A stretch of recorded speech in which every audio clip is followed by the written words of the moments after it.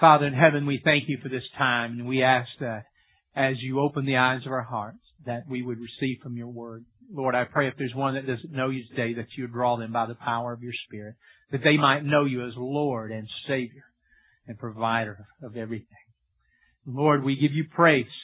We give You thanks for the rain that You've given. We give You thanks for the blessings that we have expected as necessities, but yet You've still chosen to give them. And Lord, we thank You for all that You will do in the days ahead. And may the name of the Lord be praised this day. In Jesus' name we pray. Amen. If you have your Bibles, we're going to be in the book of Deuteronomy. Malachi chapter 3. I'm not even quoting Deuteronomy today. Malachi chapter 3. And I saw a movie this week called Moneyball, which was actually a pretty good movie. I'm not suggesting you run out and take your children and everything, so for those of you who are concerned. But it was interesting. The concept is this. In 2001, the Oakland A's, who were a small market team, made it to the playoffs. But after the playoffs, they basically had their all-stars taken from their team because their contracts were up and they couldn't afford to pay them the money that the market demanded. So, of course, the evil New York Yankees took some of their players, and because they have all the money, you know what I mean. Even at that time, they were their salary was somewhere, their payroll was somewhere around $130 million, and the Oakland A's only had the year before only had like a $36 or $37 million, and then it went up somewhere in the 40s, but it was still nearly $100 million difference. And so Billy Beane, who was the general manager of the A's, he said, we've got to think of a way to compete, because what we can't do is we can't do it dollar for dollar. We're not going to be able to get the same athletes that they can, and we're always going to be losing our premier athletes because of the money situation. We're just a small market team. We don't have that much money. And so they discovered a way in which they used a pretty sophisticated mathematic formula to track and to have certain players come that were affordable and could hopefully get the same results as paying the big money to one or two guys. And so they did that system, and it actually worked pretty well. Matter of fact, they won as many games as the Yankees that year and had a 20-game win streak where they went undefeated and set an American League record. And after that time, many other teams took upon that concept called Moneyball. And again, the concept was we can get the value from different selected undervalued players and not have to rely just on a couple of big names and not get in the market or in the competition of trying to get big names because we can't afford it. You know, a lot of times when we think about the kingdom of God and we think about the spread of Christianity, we think about our world, we think, how on earth are we going to be able to overcome the values that billions of dollars are being spent to propagate in America? How do we as believers teach our children these values? How on earth can we spread the gospel and share the good news of Jesus Christ when we see how many nations are predominantly Islam or other religions that are somewhat hostile toward Christianity? How will they ever hear the good news of Christ? And how can we compete, so to speak, on that scale? And the good news is that God has not asked us to try to compete in that manner. We have been given the power of the Holy Spirit, and we are to do what we can and trust God with the rest. We are to be faithful with what God has given us. We are to be faithful with the resources and the opportunities that God Himself has given us. And so today, as I preach from Malachi 3, this is one of the more controversial passages in the Bible. This is one of those passages that just make people mad. You know what I mean? And some of you are going to start reading it now. What does it say? You know, good for you. Now you'll read it. Let me give you real quick just a 1-minute overview synopsis of the book. This is the last book of the Old Testament. The last book that God will give, asking the nation of Israel to repent and return to Him. So He's saying, I want you to repent. I want you to return to me. I want you to come back to me.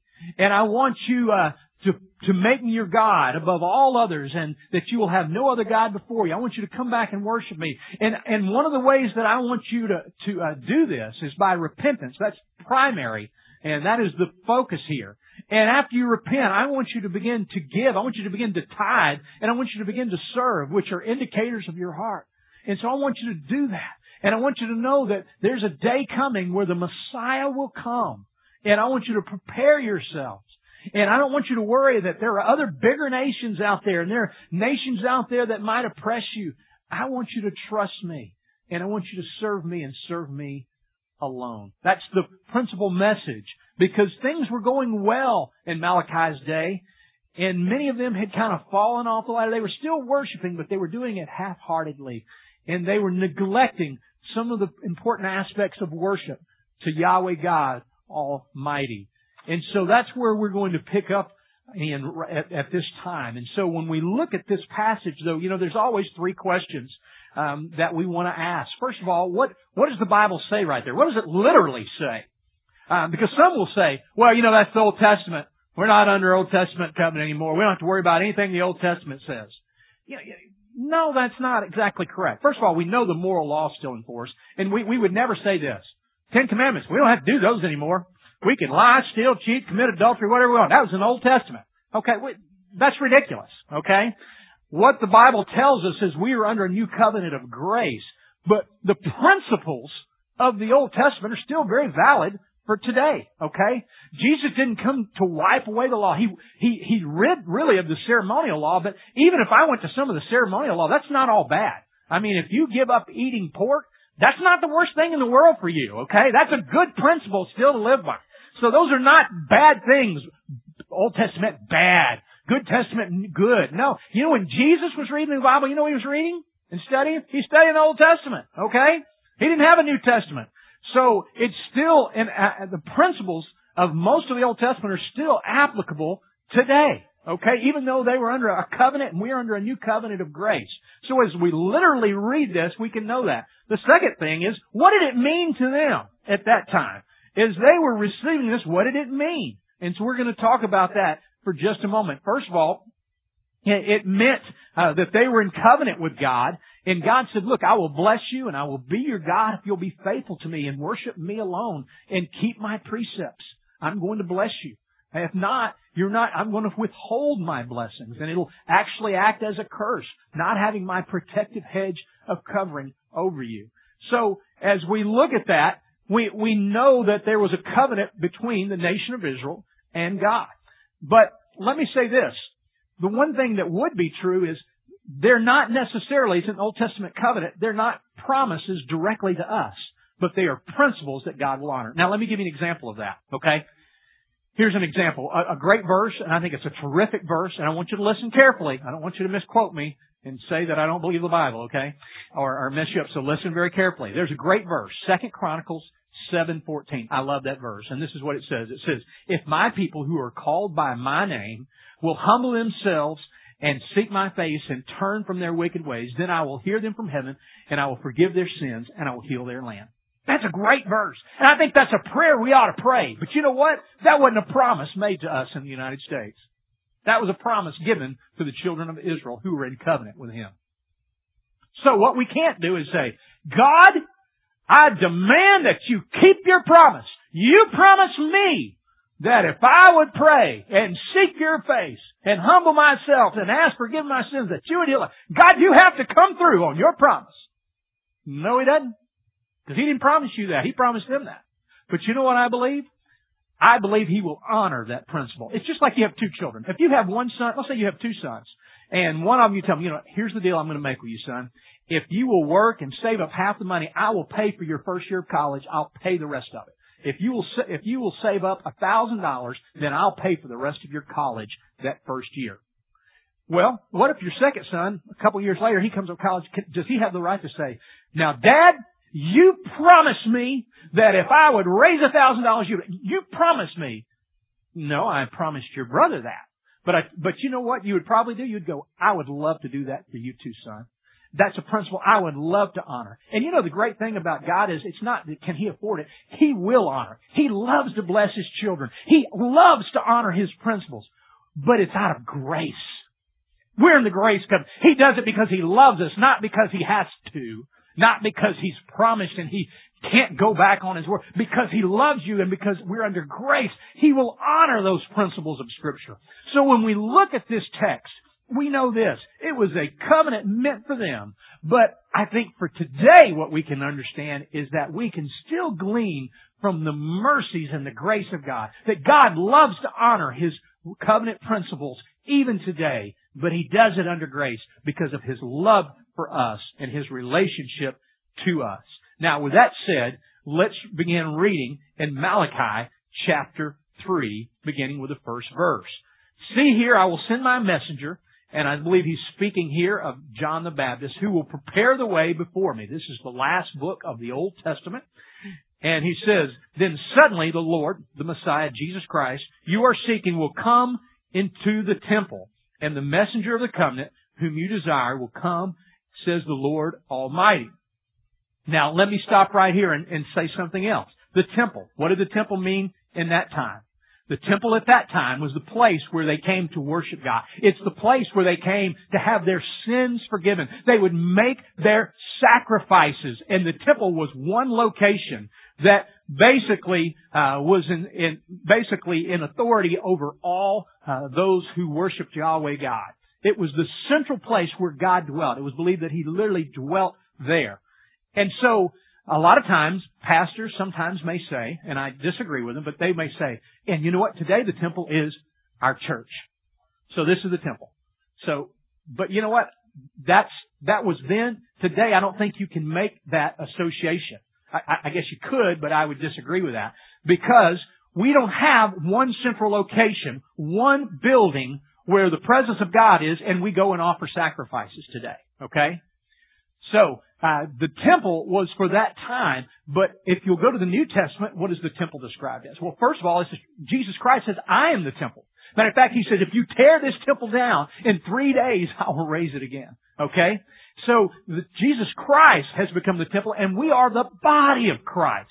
Alright? And so, when we talk about the temple in the Old Testament sense, it was for that particular covenant, and we don't currently have a temple in operation that takes on your sacrifices for the forgiveness of sins. We believe that Christ Jesus died once and for all and took the place and the need for that. And He is the ultimate temple, and we are a part of the body of Christ. As we continue on here, he says in verse 2, but who can endure the day of His coming? Who can stand when He appears?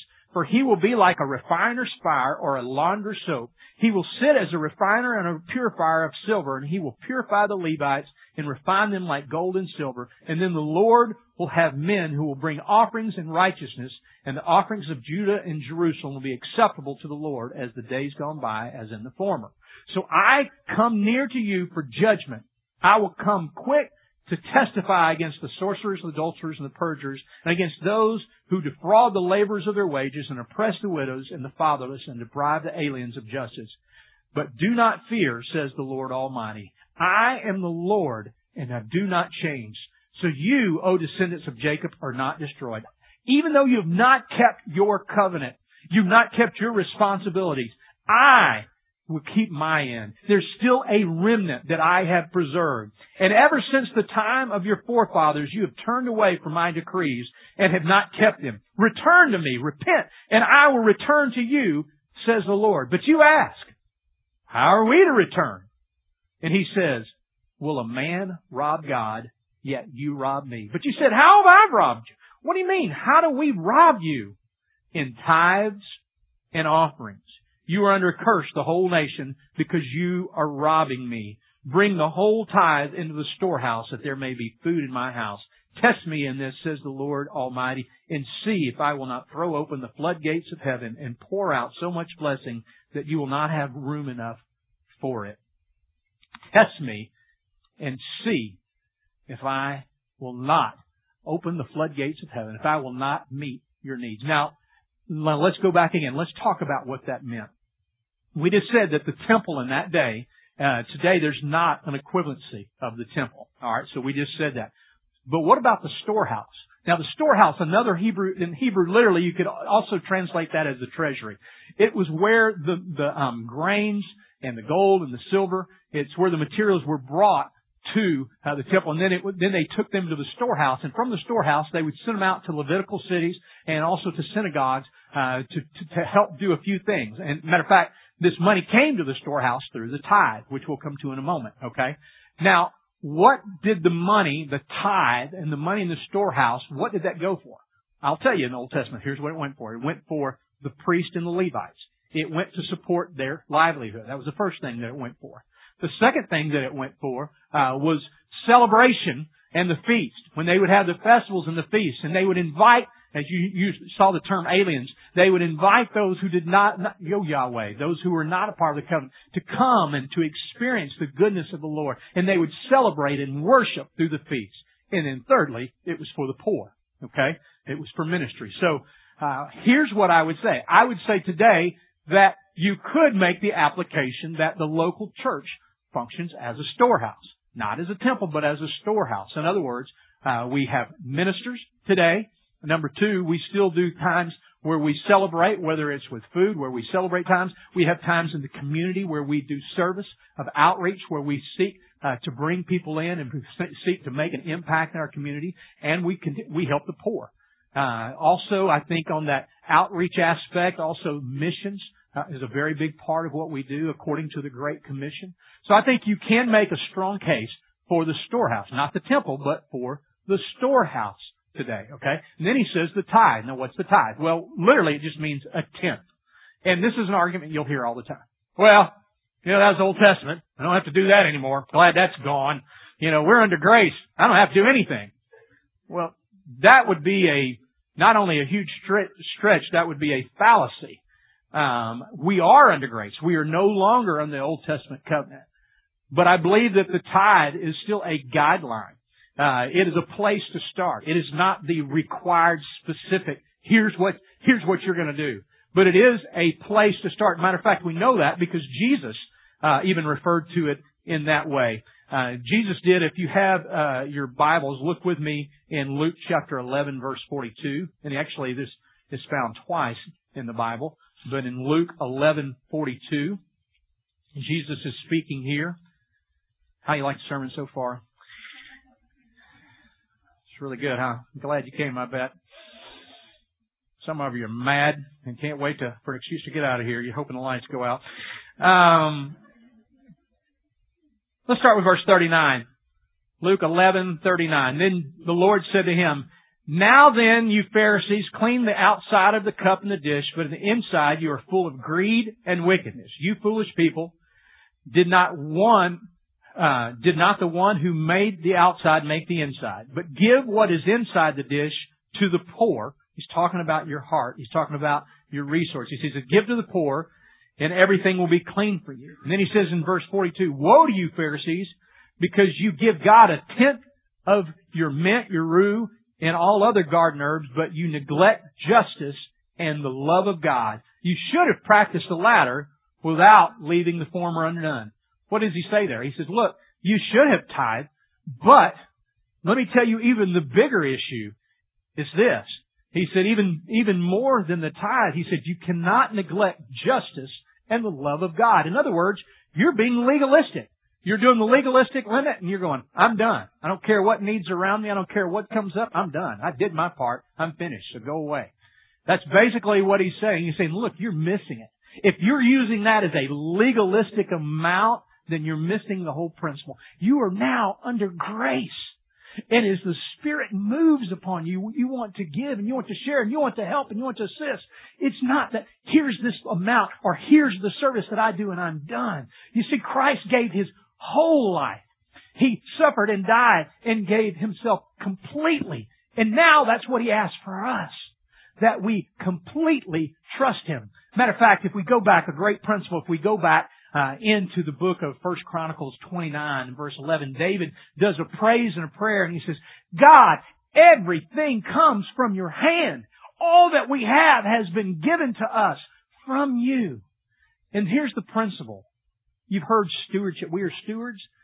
sometimes that doesn't equate to us in 2011 in North America. Here's what we are. We're brokers, okay? And I know that's not always a positive term either, okay? But we are brokers. And if we go back to Matthew 24, we see the parable of the talent. God has entrusted and given to us. He said, look, here, I want you to steward. I want you to broker this. I'm going to give you these talents. I'm going to give you these resources. And they're mine, but I am trusting you to use them. And I want you to invest them. And I want you to multiply them. And you're going to live off the fruits of that. But remember that it's mine. And when I ask you and I lead you to give, I want you to give. And I want you to do cheerfully and gratefully. Just like one of those servants who he said, look, here's a talent. Here's 2. Here's 5. Wow, thank you, God. Thank you for blessing me. And what God doesn't want you to do is go dig a hole and put it in the ground and say, I'm just protecting. I don't want anybody to get to that. Matter of fact, some people approach it this way. Some people spend too much. That's why they couldn't give. I'm sure that's what was happening then. Some couldn't give a tithe because they were spending it on other things. You know, and I don't want you to get sidetracked on this illustration, but when we first started, we didn't have a good benevolence policy. So when people would come, we'd go, okay, we got some money. Okay, we give it to them. You know what I mean? We just kept paying bills and, because we were trying to be gracious. And then after about a year and a half, there was this one family. They were coming like 8, 9 months in a row. They just kept coming and coming. We wanted to help them, but we realized, I don't know when we're helping them. I think we're just paying their bills. And I don't think there's nothing changing here. And so we decided, we've got to come up with a system. We've got to come up with a formula. Let's ask some questions. Let's get them on a budget. Let's find out what they're spending their money on. So one of our guys went over there, and when he came back, he goes, you know what, they're going to be fine. I said, really? I said, I thought like they were going to lose their house and they couldn't spend their electricity. He said, I found out, he said, basically there was about $600 they had that they didn't have to spend. If they'll just quit spending, they're going to have more than they need. They keep being $200 and $300 short. We found $600. I said, what'd you find? And let me say this before I share this. I'm not saying that you can't have these things. I'm saying that you shouldn't do these things if you can't afford them. And I think if you're doing these things and you say, I can't give because I have to do all these things, then in effect, you're in the same place that the people of the book of Malachi were. Here's what was going on. First of all, he said, well, they had 3 phones. They had 2 cell phones and a home phone. So I told them, okay, let's go to 1 cell phone and drop 2 of those phones. He said, and that was like $120 we saved right now there. Then we had high-speed internet. He said, let's just go to regular internet. And he started going down. He goes, they both smoked and there was, smoked and drank. And he said, all right, we're just going to get rid of that privilege for a little while. We're not going to pay for that. Then we started going, they had cable and direct TV. Why do you need cable and direct TV? And started going down. And we just went through the list and he came up with like 22 things that were luxuries. They didn't have to do that. It totaled almost $600 and something. And so when we gave them that budget, and you know what happened. That lasted about 2 months, and they're knocking on the door again. But we could go back and say, "Have you done these things?" They said no, and we realized we weren't being good stewards. We weren't being helpful to them. Now, the principle of this is for us. Sometimes we say, "I can't give," but if I walked in your home, and I'm not going to, by the way, but if I walked in your home and you say you can't, how many of those things do you possess? How many of those things that you think are needs? Well, I gotta have an NFL game day. I'm sorry, I just gotta have that, because my team's not playing here right now. Or I've gotta have it. Hey, and there's nothing wrong with NFL game day. I love sports. Okay, I'm all for sports. I think they're great. Get your kids in them. Wives learn to watch. I think they're great. Okay? I'm saying if you can't pay your bills, all right, then go to somebody else's house and watch the game. All right? Go to Chili's. They offer it free. All right? I'm just saying. You can't make an argument in North America today. I can't do it. I can't give. I just don't have anything. Every dollar is accounted for. Let me ask you this. Are you going to Starbucks every day? There's $4 a day, 4 times 30. There's $120. One of my friends, one of his deal, God led him to quit. He said, I've got to just do 1 a day. I go, 1 a day? How many? I was doing 4 a day. I'm thinking, you better never talk about, you can't give to anything. That's like more bucks for, and we find ourselves in these addictions and we go, oh, God, I wish you'd meet my needs. God, if you'll just bless me, I'll do something. And God's going, I have blessed you. What are you talking about? And we laugh, but sometimes we are the people of Malachi. Sometimes that is true of us. God says here, very plainly, very bluntly, will a man rob God? But yet you have robbed me. Bring the whole tithe into the storehouse, and there will be food in my house. Let me say something else controversial. Since we're here and I'm already way into this thing, you know what I think? That was Old Testament. They had to bring it to the storehouse. And I still believe that for most of us as believers, if we have jobs, that we ought to be doing 10%. We ought to be doing at least 10%. I do believe that. Is that the legalistic amount? No. And some pastors would tell you, and that needs to all come to our church right here. You need to give it all to Rock Point Church right here. Yeah, and that's great if you do. I hope you do. But can I tell you this? I don't think you're sinning if you're given to other places as well. Okay? If it doesn't all come to Rock Point, that's okay. You don't need to be in bondage over that. The principle here is giving in the New Testament, and it's grace. And I believe that you should be supporting your local church. But you know, there might be some other things that you're supporting. Great. Keep doing that. I'm not telling you to quit. And somebody said, oh, I don't know if that's a good idea. You know, you're getting ready to build a building and you just told people they could give somewhere else. That's a scarcity mindset. I believe in a God who supplies all our needs according to His riches and glory. Can I tell you there's plenty? There's plenty. Matter of fact, here's the deal. We got enough to pay cash for our building. That's the good news. The bad news is it's still in your pocket. All right? So that's the reality of it. Okay? So,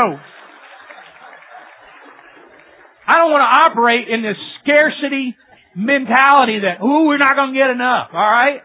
Here, I was reading this last night. Let me digress for just a second. I was reading this last night and it just overwhelmed me. You know, we're part of Feeding My Starving Children, and this year we'll do at least 250,000 meals for children. And I went and I looked up the math. How many? I looked all this up last night. How many people are there that are hungry today? And the latest statistic I could find was 925 million people are suffering from hunger today. And I looked up how many churches are there in the United States alone. And there was like 465,000, almost 470,000. Do you realize that in just the United States alone, if each church did about 750,000 meals a year, that we would literally be able to feed the world? And we said, God, why are you letting those people suffer? God, why don't you supply? He supplied it. It's here. And can I tell you this? As a church, we're going to be doing that. By 2015, we're going to be doing 750,000. I kid you not, or you're going to be hearing about this every week. All right. I mean, we're going to do our part. And that's just the United States. That's not counting Australia. That's not counting Europe. That's not counting any other continent. That's the United States. I'm not even counting Canada, for goodness sake. I'm just saying the United States. And I want to show you our vision here. I should have started here, but I want to show you our vision up here. And you've seen it before.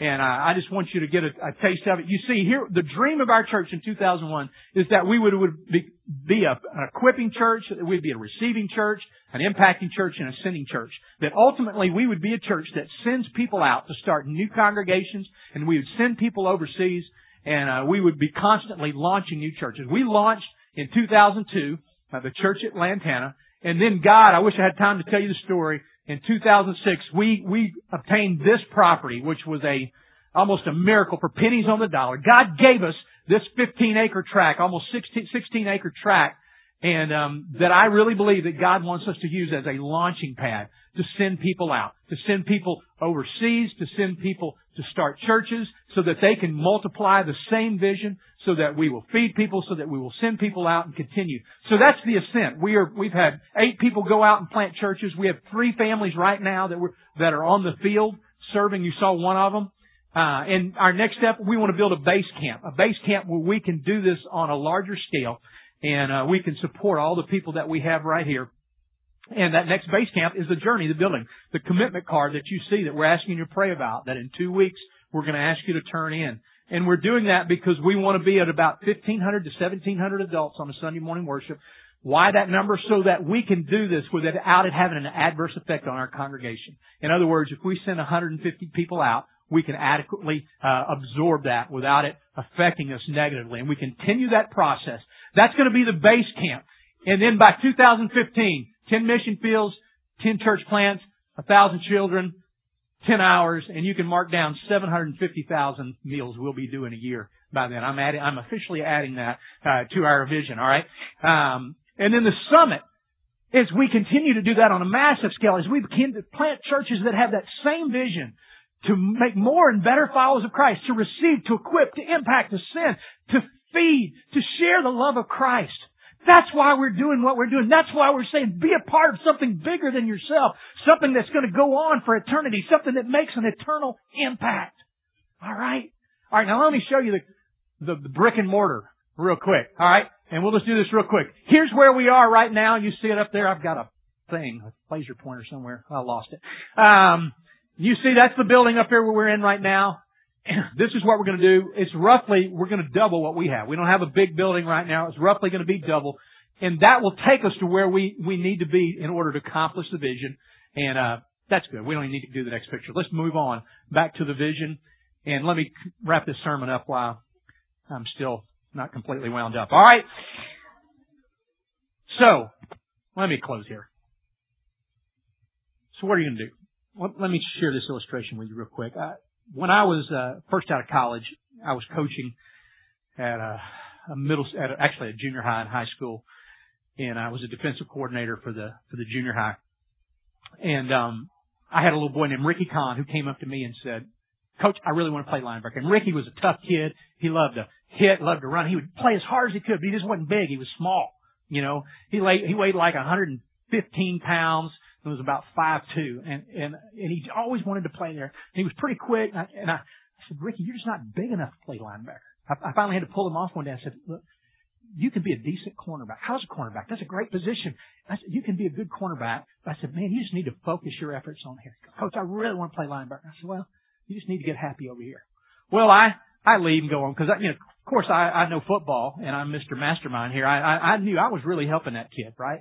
Well, I go on and I leave and I come to seminary and come over here and about 4 years later I go back and I pick up the newspaper, a little local newspaper of the hometown I was in, and I look on there and it says, Ricky Kahn, most valuable defensive player of state of Louisiana, middle linebacker, Pickering High School. I was thinking, glad that kid didn't listen to me. Here's the point. What is the voice today telling you? You can't do it. You don't have enough. You can't do it. You're fine. You know what? Just accept the position that God has given. Just accept that that's for other people. Accept the fact that other people are going to make an impact and you will watch and you'll be here to kind of support and to say, way to go. So here's the question. Are you going to listen to the voice of fear or the voice of faith? I don't know what that means for you. I've already told you, I don't know that means it all goes here. I've already told you that. But I can tell you this. God has called us as believers as He called the Old Testament children to give. That's a part of our worship. It's part of who we are. And we will not fully grow in our faith and we will not fully be a part of the impact of the kingdom if we don't. The question isn't if, it's how much. And where will you do it? That's my question to you. Will you listen to the fear or to the faith? Let's pray. Father, thank you so much for this time together. Thank you, God, that while we were yet sinners, you died for us. Lord, thank you for the enormous vision that you've given us that is very doable, Lord, as we participate, as we get on board. So, Lord, I pray, God, that you would take this time and you would use it for your glory. Lord, I pray that you would inspect our hearts. And, Lord, let us ask the questions, Lord. Lord, are we doing things that affect the way that we live? Are we giving in a manner that it affects our lives? That it costs us? For we know, Lord, that it costs you everything. We thank you for the grace that has been poured out on us, and we trust you now as our Savior. In the name of Jesus we pray. Amen.